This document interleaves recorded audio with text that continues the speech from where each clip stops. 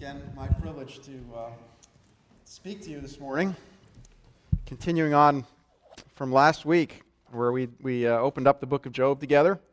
We're going to now go into a little different direction, but we're going to be looking again at the book of Job. And if you just allow me to open up in a word of prayer before we get started. Father, we thank you for your word. We thank you for the comfort that it gives us. We thank you for the truth that it gives us. Lord, we thank you for how it guides us and gives us answers when we have questions. Father, we know you don't answer all of our questions, but we thank you for the answers that you give us. And we pray you would help us to trust you in the areas that we do not understand. And as we go through your word this morning, I just pray that you would help me to speak clearly, and I pray that you would be at work in all of our hearts as we hear what you have to say to us this morning. In Jesus' name we pray. Amen. So this morning I wanted to begin by focusing on the question, why are we born to suffer? Why are we born to suffer? I had a few examples of recent sufferings. Maybe you're familiar with some of these stories, but just to set the stage. It was about 16 years ago, an up-and-coming young businessman and a loving Christian husband and father of two with one on the way decided to defer his departure for a California trip to early Tuesday morning so that he could spend that Monday evening home with his family. That was Tuesday, September 11th, 2001, and that morning that young man, Todd Beamer, gave his life trying to wrestle that plane's controls from terrorists as the plane went down in western Pennsylvania. I just recently visited the National Memorial there at the crash site in western Pennsylvania on my recent Midwest road trip. 9 years ago, to this very day, it turns out, a loving father of 6, another Christian man. He had 6 children, 3 of whom he had adopted from China. This man was a deeply spiritual, Grammy Award-winning Christian singer-songwriter. Maybe you've heard the story. He tragically suffered the loss of his youngest daughter when one of his older children accidentally drove an SUV over her in their driveway. His name was Stephen Curtis Chapman. About 2 years ago, a woman dedicated to healthy eating, exercise, and the simple country life, whose blood cholesterol numbers and triglyceride levels were so off the charts good, there's not a person in this room, I can guarantee you, who wouldn't want to trade her blood work report with yours. She suffered a debilitating stroke out of the blue. Her name was Leona Gregory, my mother-in-law. Less than 1 month ago, a 19-year-old student by the name of Ethan Roser, who attended a Christian college and was the son of a missionary couple. He was a man that his coach described as resolute in his drive to understand the Scriptures, laser sharp in his purpose, which was to know Jesus Christ and to walk with him, and so full of Jesus Christ that Christ spilled out of him with every step he took.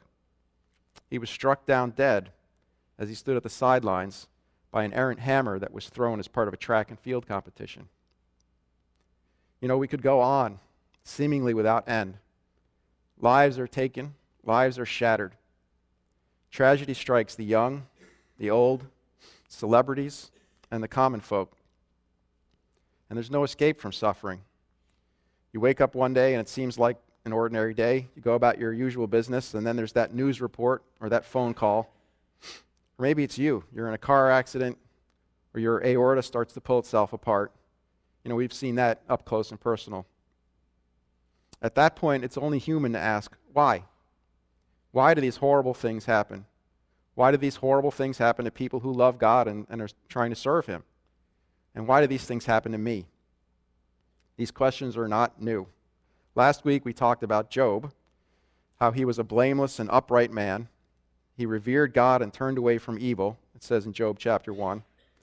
We talked about how he was without warning or apparent cause, suddenly stripped of his fortune, his family, and his health. Like Ethan Roser, Todd Beamer, Leona Gregory, and Stevis Curtis Chapman, Job was a believer, an obedient follower of God, doing his best to live a righteous life. And like these believers, Job suffered unspeakable, crushing loss.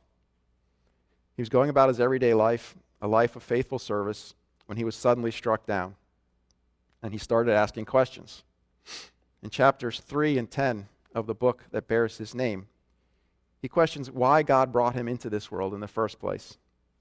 Why did I not die at birth, he says, come forth from the womb and expire? It's in chapter 3, verse 11. Why would God create him if he's only going to plan to turn around and strike him down, is the question.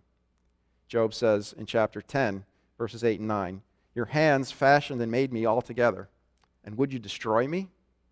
Remember now that you have made me as clay, and would you turn me into dust again? He goes on. He wishes that he had never lived to see such evil days, and he asks why God doesn't just leave him in peace. Why then, he says, have you brought me out of the womb? Would that I had died, and no eye had seen me. I should have been as though I had not been, carried from womb to tomb. Would he, God, not let my few days alone? Withdraw from me that I might have a little cheer? That's chapter 10. And he questions why God continues even to sustain those who suffer. Why is light given to him who suffers, he says, and life to the bitter of soul, who long for death, but there is none, and dig for death more than for hidden treasures? It's chapter 3.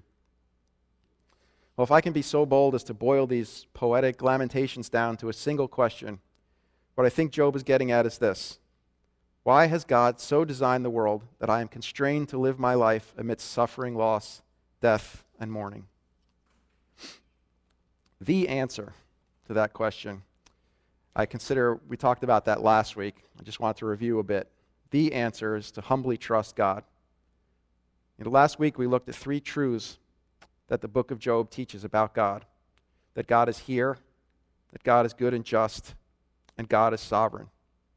These truths led us to consider, to what I consider to be the ultimate answer to the question, why has God so designed the world that I am constrained to live my life amidst suffering, loss, death, and mourning? The ultimate answer is that God is in control, that we need to trust him because he is in control. He is good, and he is just. And 2, he is here. He has not left us alone in our suffering in 2 ways. He sent Jesus to suffer in our place the ultimate consequences of sin and death on our behalf.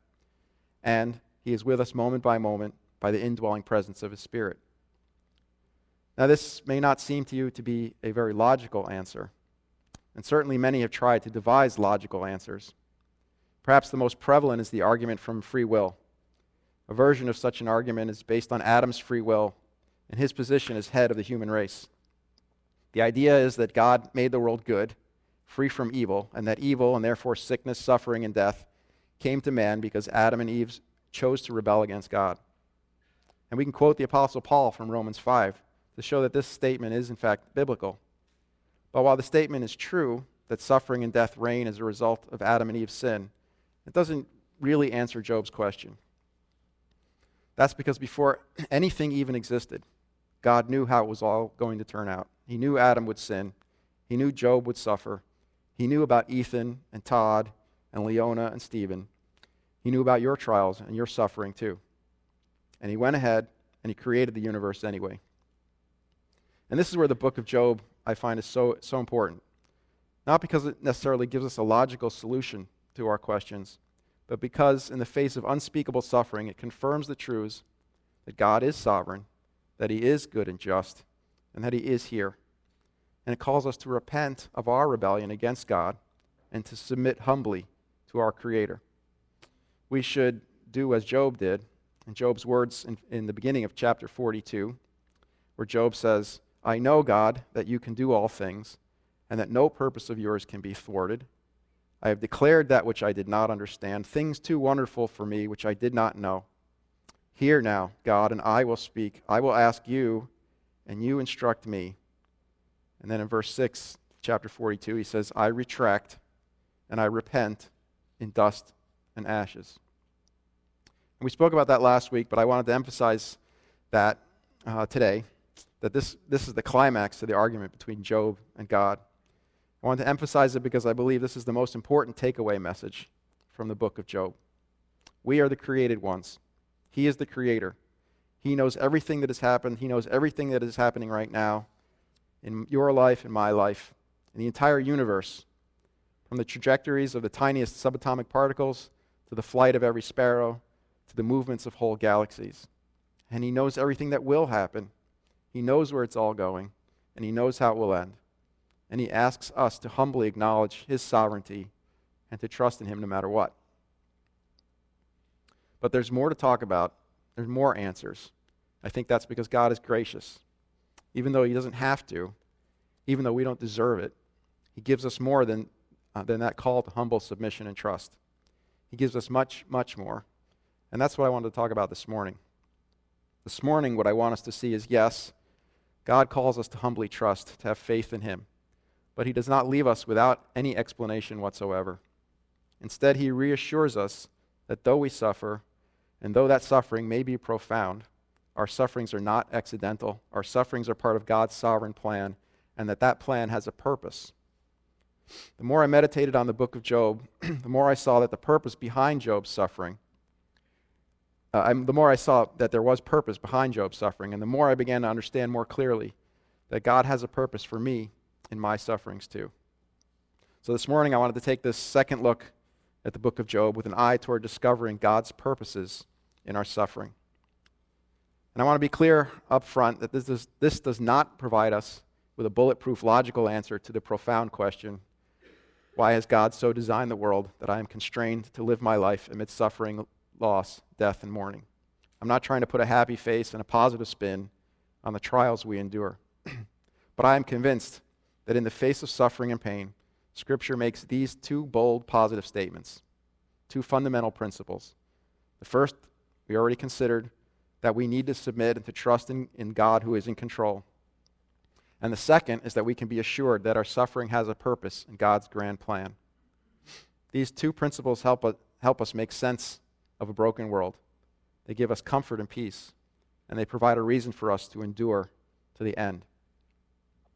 So last week we looked at that first principle, that we need to submit to trust in God, that God's in control. This morning I want to look at the second principle. Our suffering has a purpose. I see a threefold purpose to our suffering that emerges from the book of Job. The first is God uses suffering to sanctify us. The second is God uses suffering to minister to others through us. And the third is that God uses suffering to glorify himself. So if you want to take notes, you write outline. God uses suffering to sanctify us. That's the first one. God uses suffering to minister to others through us. Second one. And the third is that God uses suffering to glorify himself. So let's talk about how God uses suffering to sanctify us. And by sanctify, I'm referring to progressive sanctification, that ongoing transformative work of God in the heart of the believer to make the believer holy. What does a holy believer look like? A holy believer looks like Jesus. So what we're talking about here is becoming like Jesus, conforming to his image, as Scripture would say, conforming to the pattern that he has made for us to follow. This process of progressive sanctification is just that. It's a process. It doesn't happen all at once. It takes time. Sometimes we struggle. Sometimes it's 2 steps forward and 3 steps back. But over time, through it all, God, by his grace, brings the believer into conformity with Jesus. God uses many means to achieve this end. Scripture tells us that his word is a lamp unto our feet. It tells us that his Spirit guides us into truth, and that he is at work in us to will and to work for his good pleasure. Scripture also tells us that other believers can stimulate us to love and to good deeds. So God uses many means to conform us to Christ. God also uses suffering. God uses suffering to mold and to shape us into conformity with the image of his Son. If you have your Bibles or electronic device, you could flip over to Hebrews 12. I'm going to read Hebrews 12, 4 through 11. There, the writer of the Hebrews says, "You have not yet resisted to the point of shedding blood in your striving against sin. and you've forgotten the exhortation which is addressed to you as sons. My son, do not regard lightly the discipline of the Lord, nor faint when you are reproved by him. By the way, that's a quote from the book of Job, chapter 5. My son, do not regard lightly the discipline of the Lord, nor faint when you are reproved by him. For those whom the Lord loves, he disciplines, and he scourges every son whom he receives. It is for discipline that you endure. God deals with you as with sons. For what son is there whom his father does not discipline? But if you are without discipline, of which all have become partakers, then you are illegitimate children and not sons. Furthermore, we had earthly fathers to discipline us, and we respected them. Shall we not much rather be subject to the Father of spirits and live? For they disciplined us for a short time, as seemed best to them, but he disciplines us for our good, so that we may share his holiness. He disciplines us for our good, so that we may share his holiness. All discipline for the moment seems not to be joyful, but sorrowful. Yet to those who have been trained by it, afterwards, it yields the peaceful fruit of righteousness. Now, the writer to Hebrews makes some bold claims here. First, he asserts that God brings trials into our lives. The writer here has in view suffering that comes as a result of persecution. But he equates that persecution with the discipline of the Lord. The Lord has brought the suffering upon us. Second, the trials can be severe. If you check out the context and the language, he talks about the possibility of eventually shedding blood at the beginning of the passage, and of fainting in verse 5, and scourging in verse 6. The suffering is something that will seem sorrowful in verse 11. And the larger picture is that this is in the context of comparing the believer's experience with that of Jesus, we are reminded earlier in verse 2 of that same chapter that Jesus endured the cross. So the trials that the Lord brings can be severe. Third, the trials have a purpose. The Greek word for discipline in this passage contains within it the Greek word is paideia. It contains within it the word pais. It means instruction that trains someone to reach full development, full maturity, or chastisement that corrects and educates.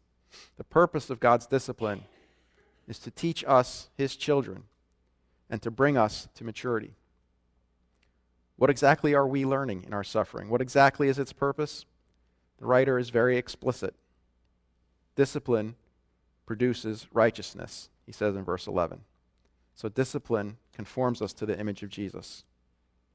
God brings the suffering. It can be severe, but it has the purpose of conforming us to the image of Jesus.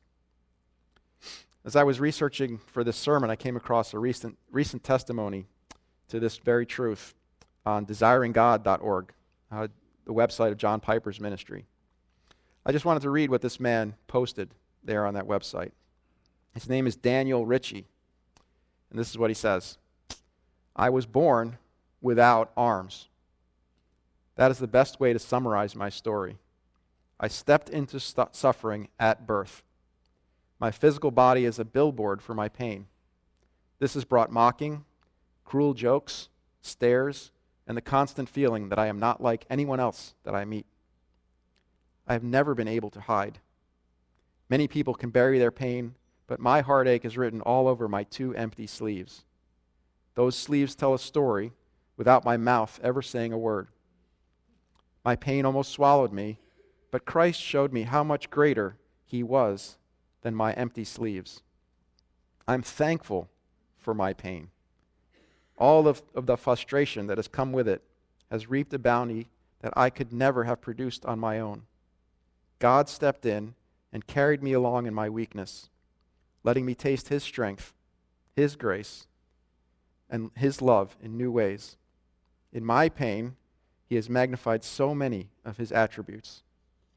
God has shouted to me through my pain and reminded me of his truth. As the mocking words of men fell on my heart like an avalanche, God showed me that it is only his words that bring life. It was in my brokenness that I saw God's true strength as he carried me along. It was in my seeing my shattered identity as a disabled boy that I could see the beauty of being a blood-bought son of God. God used my hurt so that he could clearly write the lessons of his grace on my heart and set my affections on him. It's an amazing testimony. And in that testimony, Daniel refers to C.S. Lewis's famous lines, "Pain insists upon being attended to. God whispers to us in our pleasures, speaks in our consciences, but he shouts in our pains. It is his megaphone. Pain is God's megaphone to rouse a deaf world."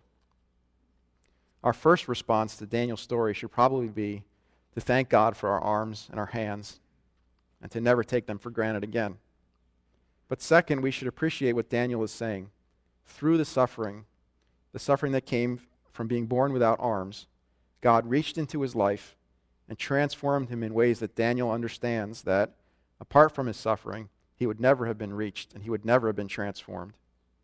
Daniel has a deeper understanding of God's strength at work in him. He has a deeper understanding of God's love for him and a deeper understanding of his identity in Christ. He also says that his suffering has resulted in setting his affections on God and not on the world. It's an amazing testimony. I'd love to hear what Daniel has to say about Jesus' Sermon on the Mount, where he comes to the part where Jesus says, "If your right hand makes you stumble, cut it off and throw it from you. It is better for you to lose one of the parts of your body than for your whole body to go into hell." But I think Daniel would affirm that conformity to Christ should be valued above a pair of healthy arms and hands. In the book of Job, Job in his suffering learned the lesson, this very lesson of humble submission and trust in God. And I remarked last week that God wanted to bring Job to the end of himself so that Job would be fully humbled before him. I don't know if you remember, I said Job wouldn't have reached this point because of his possessions. He wouldn't have reached this point because of his family that loved him. He wouldn't have reached this point even by his obedience and his offerings. But God used suffering to bring Job to that point of humble trust.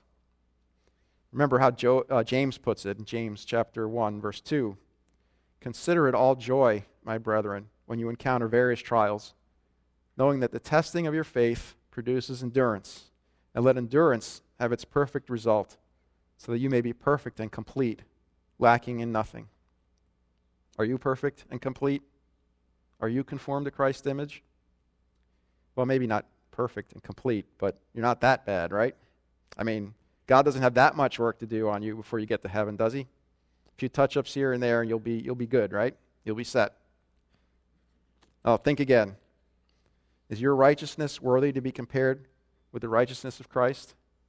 Do you, like Daniel Ritchie, value holiness, the integrity of your spirit, more than the physical integrity of your body? Have you, like Job, fully humbled yourself before your Creator and put your trust in him? And are you able to say, along with Job, "Though he slay me, I will hope in him"?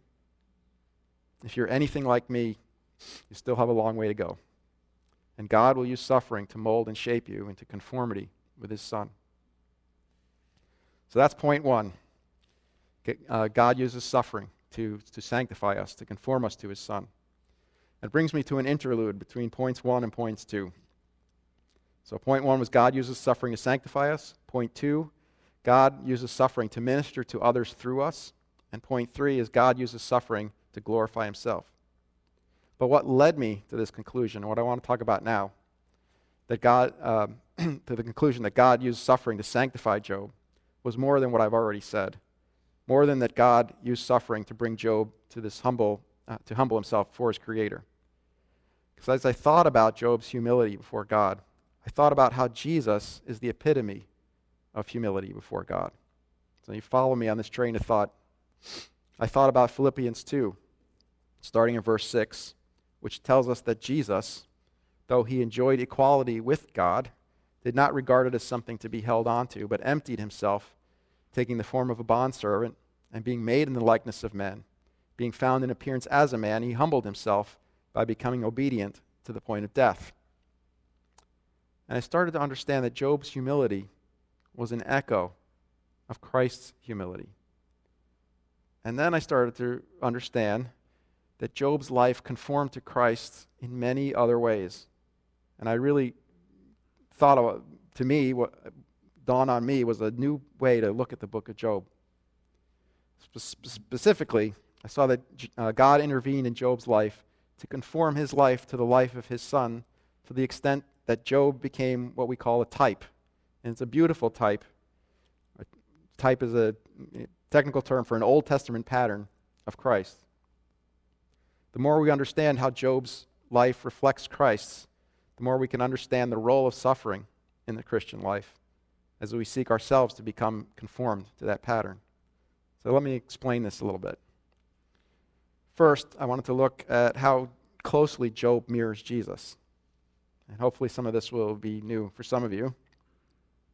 Did you ever wonder why at the beginning of the book of Job, Job is called blameless? We know that that can't mean that he was truly sinless. Scripture tells us that no one is good but God alone. There's none among men who is righteous, not even one. We could say, well, Job was blameless in the sense that he was faithful in confessing and repenting and offering sacrifices for his sins. But there's something deeper than that. Job was a type of Christ, an Old Testament prefiguring pattern of the righteous Son of God who truly was blameless. I hope you're beginning to catch on to what's going on here. We can go further. We can wonder, why does God restore Job at the end, as we read this morning? Look at how it happens. Job's restoration doesn't come immediately following his humbling himself in verse 6 of chapter 42. It only comes later in verse 10, where it says, the Lord restored the fortunes of Job when he prayed for his friends. Now look back at verse 8, chapter 42, and see what God says to Job's friends. Go to my servant Job, God says, and offer up a burnt offering for yourselves. And my servant Job will pray for you, for I will accept him, so that I may not do with you according to your folly. Think about that. Job is to pray for his friends, to talk to God about his friends, to serve as a mediator between God and his friends. And God accepts Job so that he does not deal with Job's friends according to what they deserve. Do you know somebody else, capital S, somebody else? Somebody that serves as the mediator between God and man? Somebody that the Lord accepts so that he does not deal with us according to what we deserve? That would, of course, be Jesus. And I hope you're catching on now. Job is a pattern for Jesus, a pattern to help us better understand Jesus' story and Jesus' mission. It turns out there's a lot more parallels than what I've already said. In Job, Job goes on and on lamenting his birth, his unjust suffering, his feeling abandoned by God. I think we need to read his laments from the perspective of seeking to understand the humiliation in Jesus' incarnation, his truly unjust suffering, and his being forsaken by God as he suffered God's wrath on the cross. I could go on, I have a long list. Before his humiliation, Job was rich. He was highly respected in his community. Verse 3 of chapter 1 says he was the greatest of all men in the East. And verse 25 of chapter 29 says that he was the king among the troops. You could say a lord of hosts. And we know before his humiliation, Jesus was with the Father, rich in glory, owner of all things, ruler over all, and he was the Lord of hosts. Job was tested by Satan. Jesus was tested by Satan. Job says, I have treasured the words of God's mouth more than my necessary food. Jesus said, a man shall not live on bread alone, but on every word that proceeds out of the mouth of God. We know Job worshiped in the face of his suffering. Likewise, Jesus prayed in Gethsemane. I thought this was really interesting. Job was twice humbled, right? First, he lost his possessions. Then Satan came and talked to God again, and then Job was humbled again. He lost his bodily health. And that's exactly the pattern that Jesus followed. Jesus was twice humbled. First, he set aside his heavenly throne. Then he suffered, and he died. Job was betrayed by his wife in particular, who told him to curse God, even as Satan had asked him, was hoping would happen. And we know Jesus was, of course, betrayed by by Judas under Satan's direction. Job was abandoned. When his children were killed, his family was taken away from him. Jesus was abandoned when his disciples scattered. Job was disrespected by his friends. Jesus was despised and rejected of men. Job was falsely accused. Jesus was falsely accused. Job was mocked. He said that his suffering made him a byword among the people. And we know certainly Jesus was mocked in his suffering. And Job, of course, suffered under God's hand. Job tells us that the Lord took away, the Lord brought adversity in chapters 1 and chapters 2. And later he says, the arrows of the Almighty are within me. Their poison drinks my spirit drinks. The terrors of God are arrayed against me. And that's just a picture of Jesus, really, suffering the cup of God's wrath on the cross. When I realized all these parallels between Job and Jesus, I understood in a new way that Job's conformity to the image of Christ was supernatural. It had to be. There were too many connections for this to be accidental. God had so arranged Job's life so that the whole arc of his story would mirror the story of Jesus. And Job didn't know it at the time, but his suffering served a greater purpose. Yes, it conformed him to the image of Christ, and that end in itself was enough. But his story is far more significant. It also laid down a pattern, that of the faithful suffering servant, and that prepared the way for Christ. And beyond that, his story has endured for millennia. How many believers have turned to its pages to find help in time of need? And I can't help stop my mind from imagining, and I have no biblical evidence for this, that Jesus himself, who was the living Word of God, of course, and intimately familiar with every jot and tittle in Job, that Jesus found strength, comfort, encouragement, and a voice for his lamentations and suffering in the words of Job. Jesus would have known, of course, that God had a plan for his suffering. But when he meditated on Job's story, he would have seen that plan worked out in real life. He would have seen that God was with Job, even when Job didn't feel it. That God was good and just, even when Job couldn't see it. That God was sovereign and in control, even in Job's darkest hour. I can't help but think that Jesus was ministered to by Job's story, even as he, in his hunger, was tempted by Satan in the wilderness, and he told Satan that the word of God was his sustenance. So God supernaturally used suffering to conform Job to Jesus. And Job's conformity had cosmic impact, really. Job was a type of Christ. His conformity to Christ was more than an internal thing. His life impacted the world around him. Likewise, our conformity to Christ through our suffering is supernatural. The whole arc of our stories are meant to mirror the story of Jesus. And that brings us to points number 2 and 3. So point number 1 was that God uses suffering to sanctify us, to conform us to Jesus' image. And as we conform to Christ, God will use us to, point number 2, minister to others through us to impact the world around us. And finally, we'll talk about how God will use us to glorify himself. So let's first consider how our suffering can impact our world, how God uses our suffering to minister to others through us. God ministers to both unbelievers and believers through our suffering. He can draw others to himself for the first time. He can use our sufferings to bring them salvation. And he can also use our suffering to draw believers closer to conformity to his Son. We've already noted that we see this in Job's story. After Job humbled himself before God, Job served as a mediator between God and his friends. In the passage that we read this morning, we saw how God commanded Job's friends to bring sacrifices to Job and offer them up and have Job pray for them. We are also told that Job offered sacrifices on behalf of his children very early in the book. So part of Job's conformity to Christ, part of his serving as a type of Christ, was that he played that priestly role of mediating between others and God.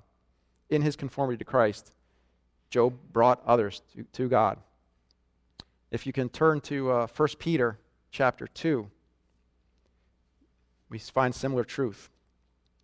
Here in 1 Peter, Peter's calling servants to bear up under unjust masters. And let's look how he explains this in verse 21 of chapter 2 of 1 Peter. Peter says this, "You have been called for this purpose, since Christ also suffered for you, leaving you an example for you to follow in his steps, who committed no sin, nor was any deceit found in his mouth.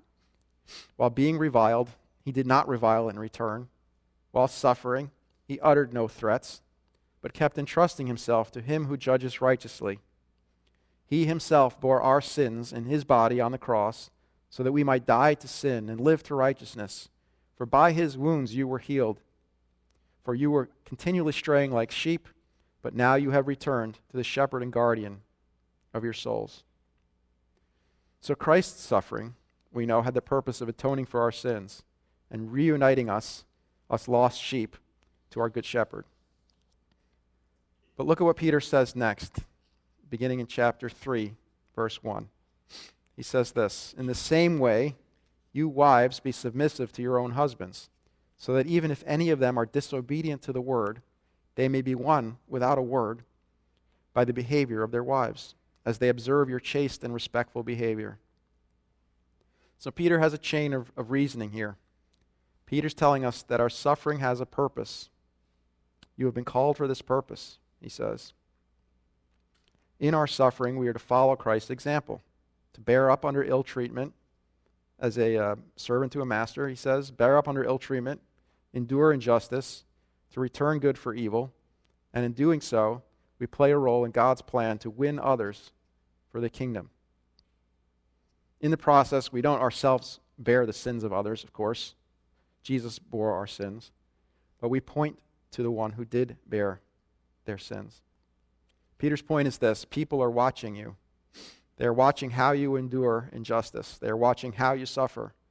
And the question comes, are you suffering as Christ suffered? To the extent that you are cooperating in the process that God is working in your heart to conform you to Christ's image through suffering. And in that work, God can do more. He can reach through your suffering to those who are disobedient to the word.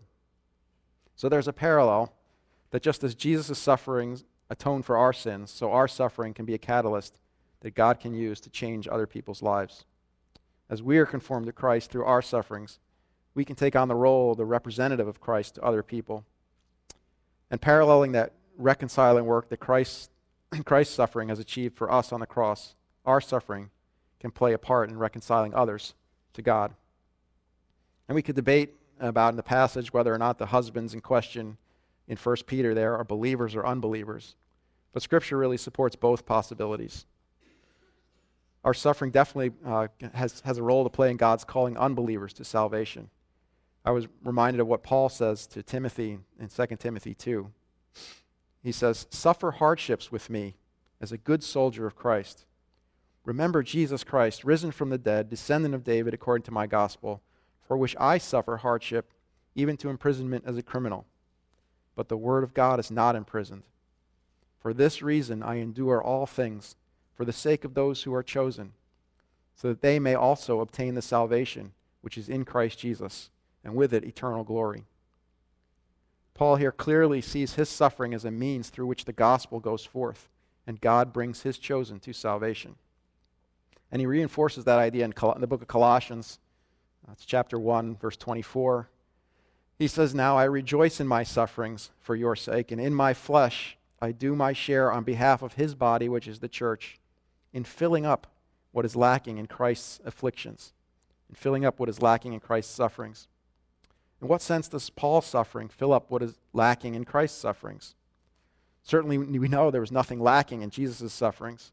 John tells us in 1 John chapter 2 that Jesus himself is the propitiation for our sins, and not for ours only, but also for those of the whole world. And when Jesus died, we know he said, "It is finished," because his sacrifice was sufficient. But what Paul is saying is that the spreading of the gospel through the world would not be accomplished by Christ's sufferings alone. It would be accomplished by Paul's suffering and by our suffering as we follow in his example and are conformed to his image and do our jobs as faithful ambassadors on Christ's behalf. Modern day example, if you know the story of Elizabeth Elliot and Rachel Saint, you know they suffered great loss. The loss of a husband and a brother, both of them missionaries to a violent native tribe in the jungles of Ecuador. But these women trusted in God. They trusted that God could use their suffering for a purpose, and they suffered well. They went to live in humble circumstances among the very tribe that killed their beloved. And out of their suffering, salvation came to a lost and dying group. Jesus has called us to suffer as part of his plan for extending the benefits of his suffering to those around us. There's more that could be said. God also uses suffering to equip us to minister to others, for example, who are suffering. And I don't have time to unpack that now, but I did briefly want to mention 2 Corinthians chapter 1, verses 3 and 4, where Paul says, "Blessed be the God and Father of our Lord Jesus Christ, the Father of mercies and God of all comfort, who comforts us in our affliction." Why? So that we will be able to comfort those who are in any affliction with a comfort with which we ourselves are comforted by God. A lot of comfort in there. But blessed be the God and Father of our Lord Jesus Christ, the Father of mercies and the God of all comfort, who comforts us in all our affliction, so that we are able to comfort those who are in affliction, who in any affliction, with the comfort with which we ourselves are comforted by God.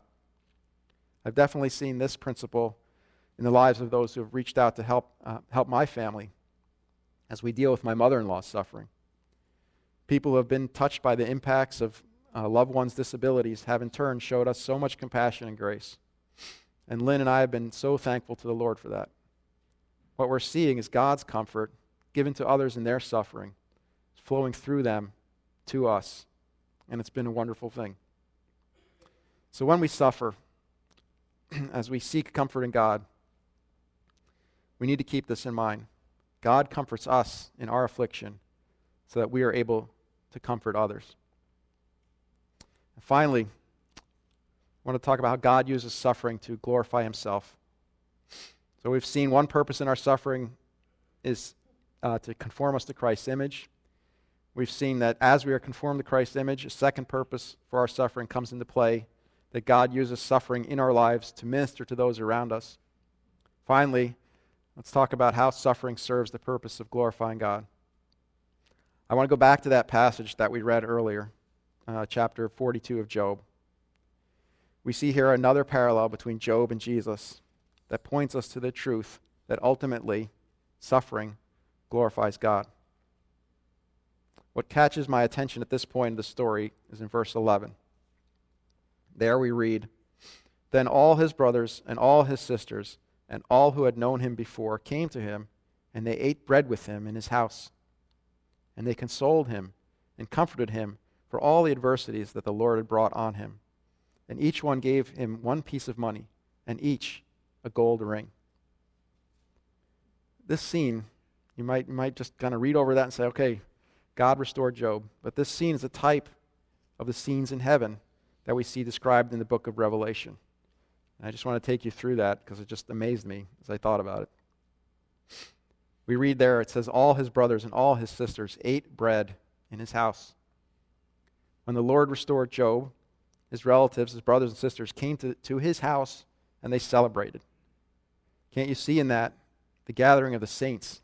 That is Jesus' spiritual brothers and Jesus' spiritual sisters gathering in heaven, in God's house, around the table at the marriage supper of the Lamb.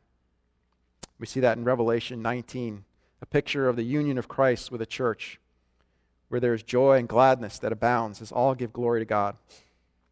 So just as Job is reunited with his family after his suffering, Christ will be united with the church, his bride, his family, after his suffering. Also in that passage in Job 42, it says, "They consoled him and comforted him for all the adversities that the Lord had brought on him." I think this is a type of all heaven falling in worship before the Lamb who suffered the wrath of God and was slain. Job's consolation is a type of that scene in heaven where the angels and the elders are gathered around God's throne and gathered around Jesus. It's in Revelation 5.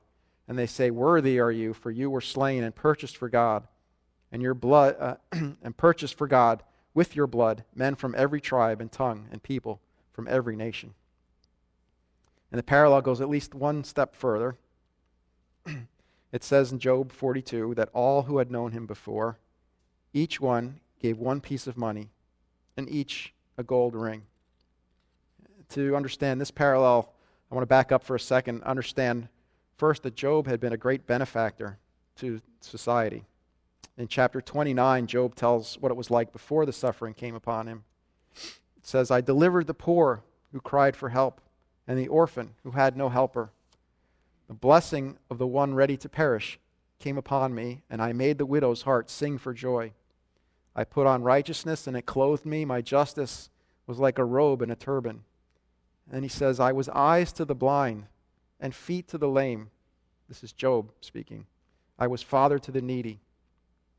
Can you just hear the echoes of Jesus? Jesus, the one who said, the Spirit of the Lord is upon me because he anointed me to preach good news to the poor. He has sent me to proclaim release to the captives, recovery of sight to the blind, to set free those who are oppressed. And he says, the blind receive sight and the lame walk. Before he suffered, this is exactly the pattern that Job had. He took up the cause of the oppressed, he sought justice, and did what was righteous. He helped the poor, the outcast, the lame, the blind. He was indeed a type, an Old Testament pattern of Jesus. But that's not my main point here. Rather, notice after his suffering, at his restoration, there's sort of this George Bailey type moment. If you know the movie, It's a Wonderful Life, where everyone that George has helped, just as Job had helped everyone that George Bailey had helped in the movie, comes to his house to bless him with a donation. And here in chapter 42, verse 11, we see the same thing. All his brothers and sisters and all who had known him before, each one gave him a piece of money and each a gold ring. And now we get to the fulfillment of that in Christ. You know what it says in Revelation. It says that all those who have been saved and blessed by the Lord, the 24 elders will fall down before him who sits on the throne, and they will worship him who lives forever and ever, and they will cast their crowns before the throne, even as we see everybody giving a ring to Job. So as we see Job restored, we see he's conformed to the image of Christ in Christ's glorification. And ultimately, this is where suffering will lead. God uses suffering to bring about our sanctification, our conformity to Christ. God uses our conformity to Christ to minister to those around us and to bring others to salvation. And the salvation and sanctification of a multitude so great that no one can count from every tribe and every nation and peoples and tongues will bring glory to God forever. They will stand before the throne, before the Lamb, clothed in white robes, it says in Revelation. And they will cry out with a loud voice, saying, salvation to our God who sits on the throne and to the Lamb. And all the angels and the elders around the throne will fall on their faces before the throne and worship God, saying, Amen. Blessing and glory and wisdom and thanksgiving and honor and power and might be to our God forever and ever. Amen. As it says in Revelation 19:5, Hallelujah, for the Lord our God, the Almighty, reigns. This is God's grand design. Job was part of that grand design. Jesus was part of that grand design. We are part of that same grand design. So Job's suffering had a purpose. Jesus' suffering certainly had a purpose. And you can trust the Lord that your suffering has a purpose too. So in conclusion, I just wanted to challenge you to suffer with a purpose. God calls us all to seasons of trials and suffering. Sometimes the suffering seems too much to bear. Someone dear to us dies, someone deeply betrays us, or our own health is gravely compromised. Sometimes the suffering is almost trivial. Maybe we get stuck in traffic. We didn't get enough sleep last night. Maybe we stub our toe. Sometimes it's in between.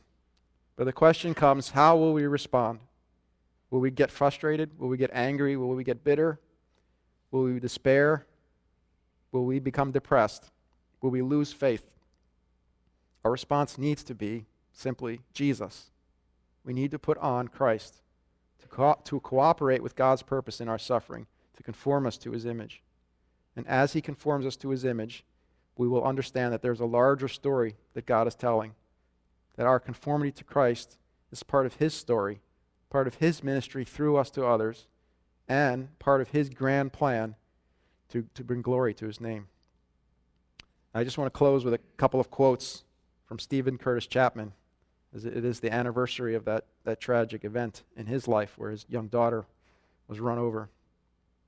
In an interview 3 years after that, after his daughter made the transition to heaven, he said this. He says, if I believe what I've been singing all these years, that God is God, and he's on the throne, and he's really in control, and I'm really trusting him, and his promises really are true, do I believe it? Do I believe him? Do I believe his word? If I do, then I'm still here.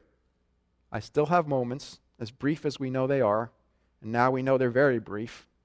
There's a reason God still has us here, and there's an eternity, and I'm aware of that more now than ever. It's become more real now. I have tangible, literal treasure in heaven. That's my daughter.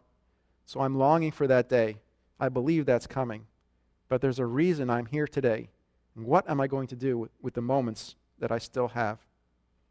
And a couple of years later, he said, I really believe that God is going to tell a story, and that there are some unimaginable chapters that come into our lives. Cancer, thinking you're going to lose a child, or maybe even losing a child. Yet if I believe anything that I've ever sung and written, it's that it's going somewhere. Maybe it's going to make a lot less sense in my Southern Baptist upbringing of God loves you and has a wonderful plan for your life. It's a lot bigger and a lot messier than that. It might get way uglier than you thought, but there's a story that's unfolding in the midst of all this. And ultimately, God's going to unfold an amazing, beautiful, epic. Stephen Curtis Chapman. That epic, that story, is that God would be glorified. You remember what Jesus told the disciples when they asked him about that blind man and said, why was that blind man born blind? And Jesus said, it was neither that this man sinned nor his parents, but it was so that the works of God might be displayed in him. So no matter what you're suffering today, no matter what the future holds, trust in God. Trust that, one, God uses suffering to sanctify you. Trust that, two, God uses suffering to save and to sanctify others through you. And trust that God will use suffering to glorify himself. Humble yourself and trust. Trust and put on Christ. Put on Christ and preach the good news. And in everything, give glory to God. And the works of God will be displayed in you. Let's pray.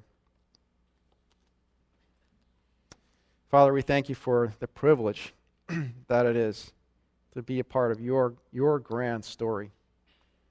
As we've seen how you orchestrated events through history, thousands of years ago in Job's life even, to prefigure what you were going to do through your Son. And we see how it all led up eventually to your Son being glorified and your name being praised. And Lord, we know that hasn't been fully accomplished yet, but we look forward to that day. And we give you all the praise and all the glory for allowing us to be a part of your great story. In Jesus' name we pray. Amen.